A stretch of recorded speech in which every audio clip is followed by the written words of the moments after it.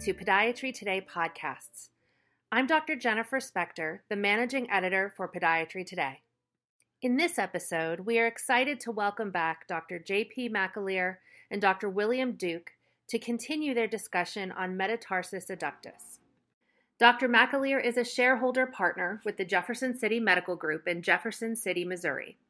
He is on staff at SSM Health St. Mary's Hospital in Jefferson City, Missouri, and serves as the Vice Chief of Staff at the Jefferson City Medical Group Surgical Center. He is a diplomate of the American Board of Foot and Ankle Surgery and is a fellow of the American College of Foot and Ankle Surgeons. Dr. William Duke is also a shareholder partner with the Jefferson City Medical Group and is also on staff at the SSM Health St. Mary's Hospital in Jefferson City, Missouri. He too is a diplomate of the American Board of Foot and Ankle Surgery and a fellow of the American College of Foot and Ankle Surgeons. Dr. McAleer discloses that he is a medical device and educational consultant for Treace Medical Concepts Incorporated and bears royalties for intellectual property interests. Dr. Duke discloses that he's an educational consultant for Treace Medical Concepts Incorporated as well. We'd like to thank Treace Medical Incorporated for their support of this episode. Stay tuned at the end of the episode for further information and a message from them. Welcome back, Dr. McAleer and Dr. Duke. You shared a lot of great information in our first episode about metatarsus adductus. To start us back off today, are there any surgical techniques or tips that you'd like to share with our audience?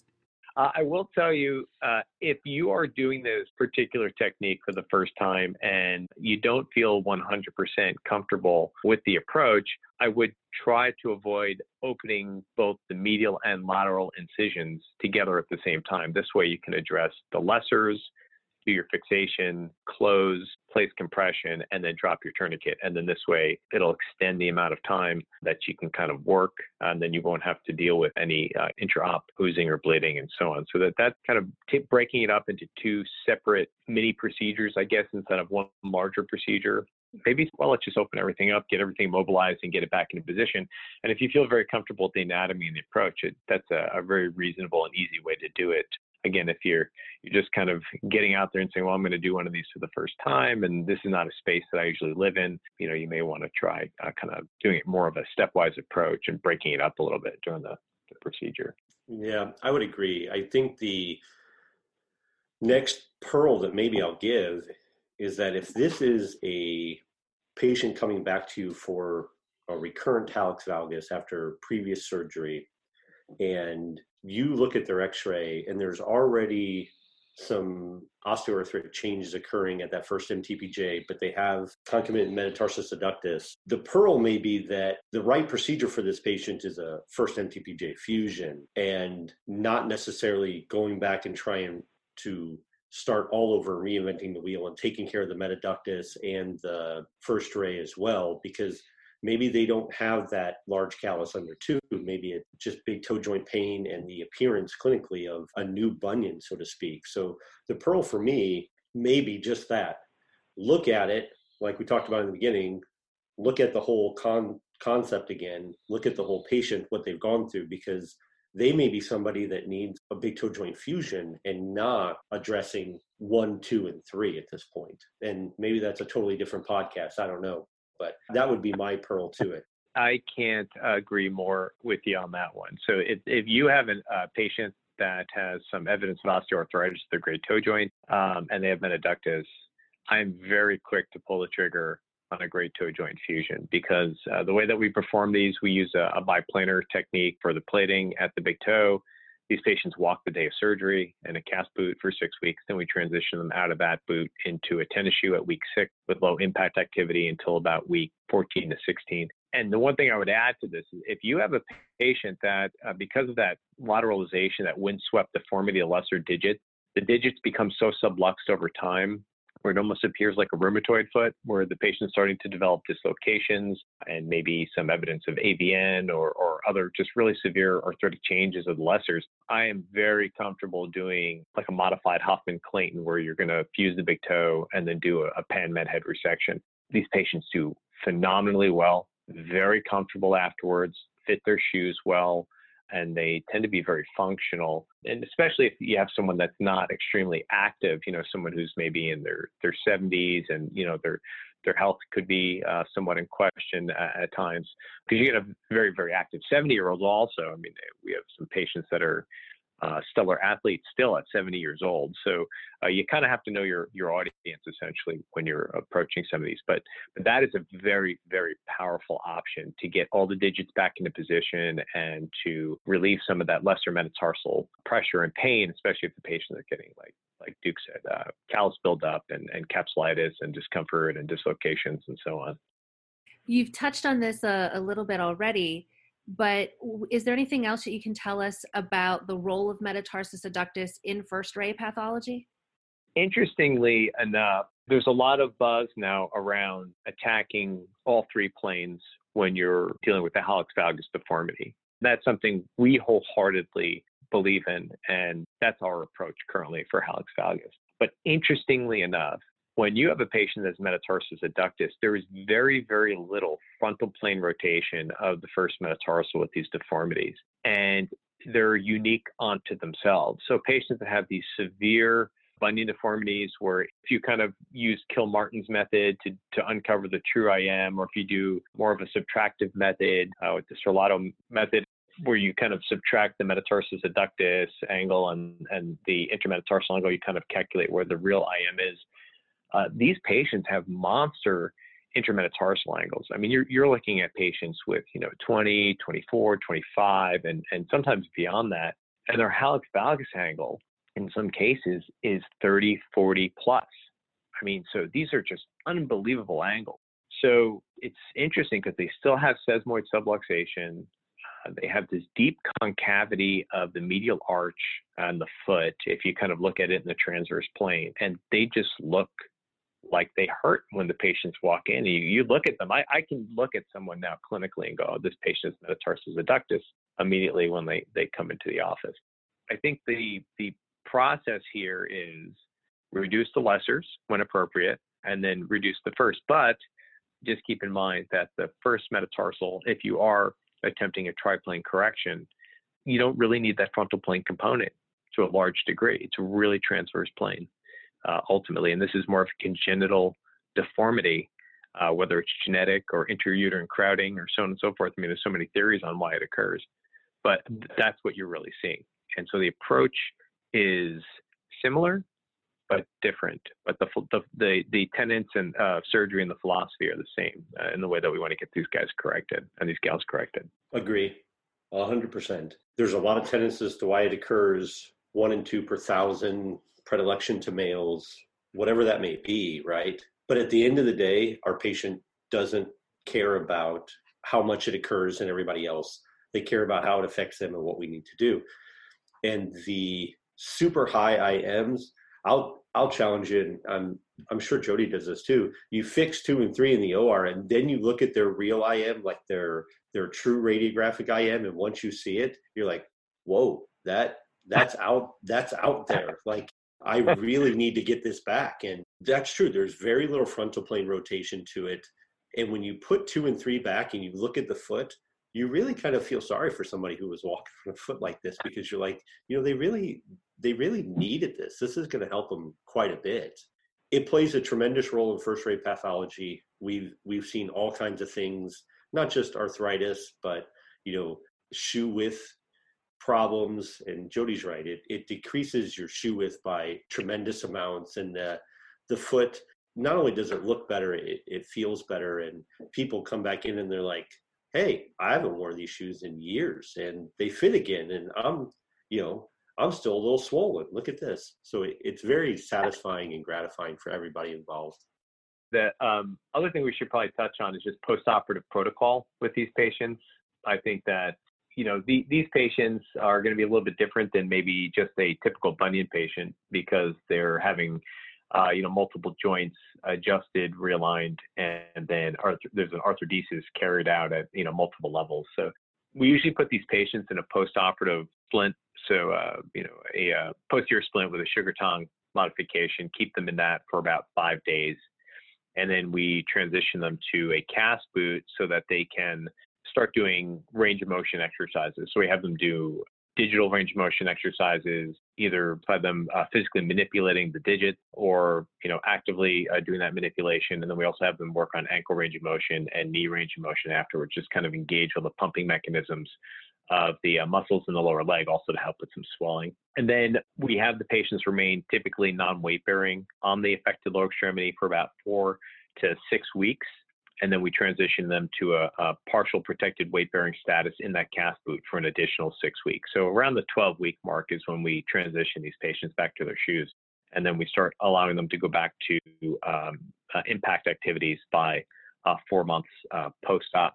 And this is a subset of the population also that we typically give patients either a 3D custom or carbon fiber prefab or custom orthotic just to give them some additional support for a period of time. And because of the approach, because of the multiple incisions, because of the multiple joint fusions, you're going to see some more swelling in these patients than you would with just a straightforward, typical bunion surgery, just because of the additional surgical method that occurs here. So we always counsel the patients to that. They could have some more paresthesias just due to some swelling. So we try to use compression socks and encourage range of motion exercises and so on in the post-op period in order to help with that swelling. And it does subside, but it can take a little bit longer than a patient having a bunion in isolation. So just something to kind of give some consideration to and counsel the patients on.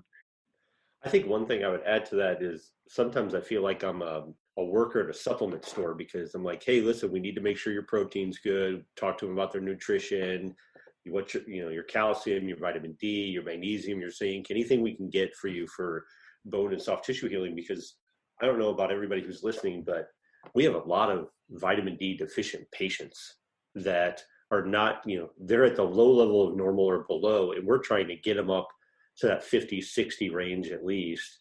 And they need some additional supplementation.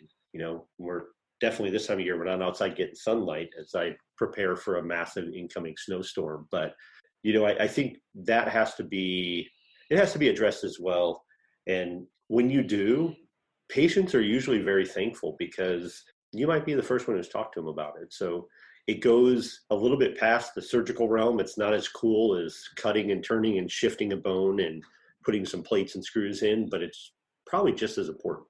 Yeah, I agree with that. We talk to patients routinely on nutritional optimization, both pre-op and post-op. We are typically drawing vitamin D panels on these patients ahead of time. And I can't tell you, like Bill said, I can't tell you how many of these patients we find that are deficient. And, you have patients coming in and their vitamin D level is like a 12. And you're like, whoa, okay, well, we have to do something about this. So the great majority of our patients are going to be taking vitamin D3, minimum of 2,000 IUs after surgery daily. Some of these patients are taking more than that if they're just severely deficient. Some of them we're getting together with the primary care doctor for long-term management. So this way they don't kind of get lost after we finish with them. But yeah, vitamin C usually, about 1,000 of vitamin C daily, increased protein, 20, 30 extra grams of protein, as long as, they don't have any kidney dysfunction or problems that we're going to overwhelm their kidneys. But just good food sources, good nutrition, making sure that the patients are optimizing their bodies in order to prepare for essentially what is a trauma. We're creating a trauma, so we want the patients to have all the essential building blocks that they need in order to heal appropriately.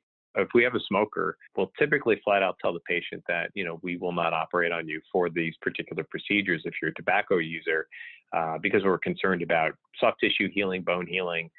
So we don't just turn the patients away, though. We work with them on smoking cessation. We get them together for counseling with their primary care doctor.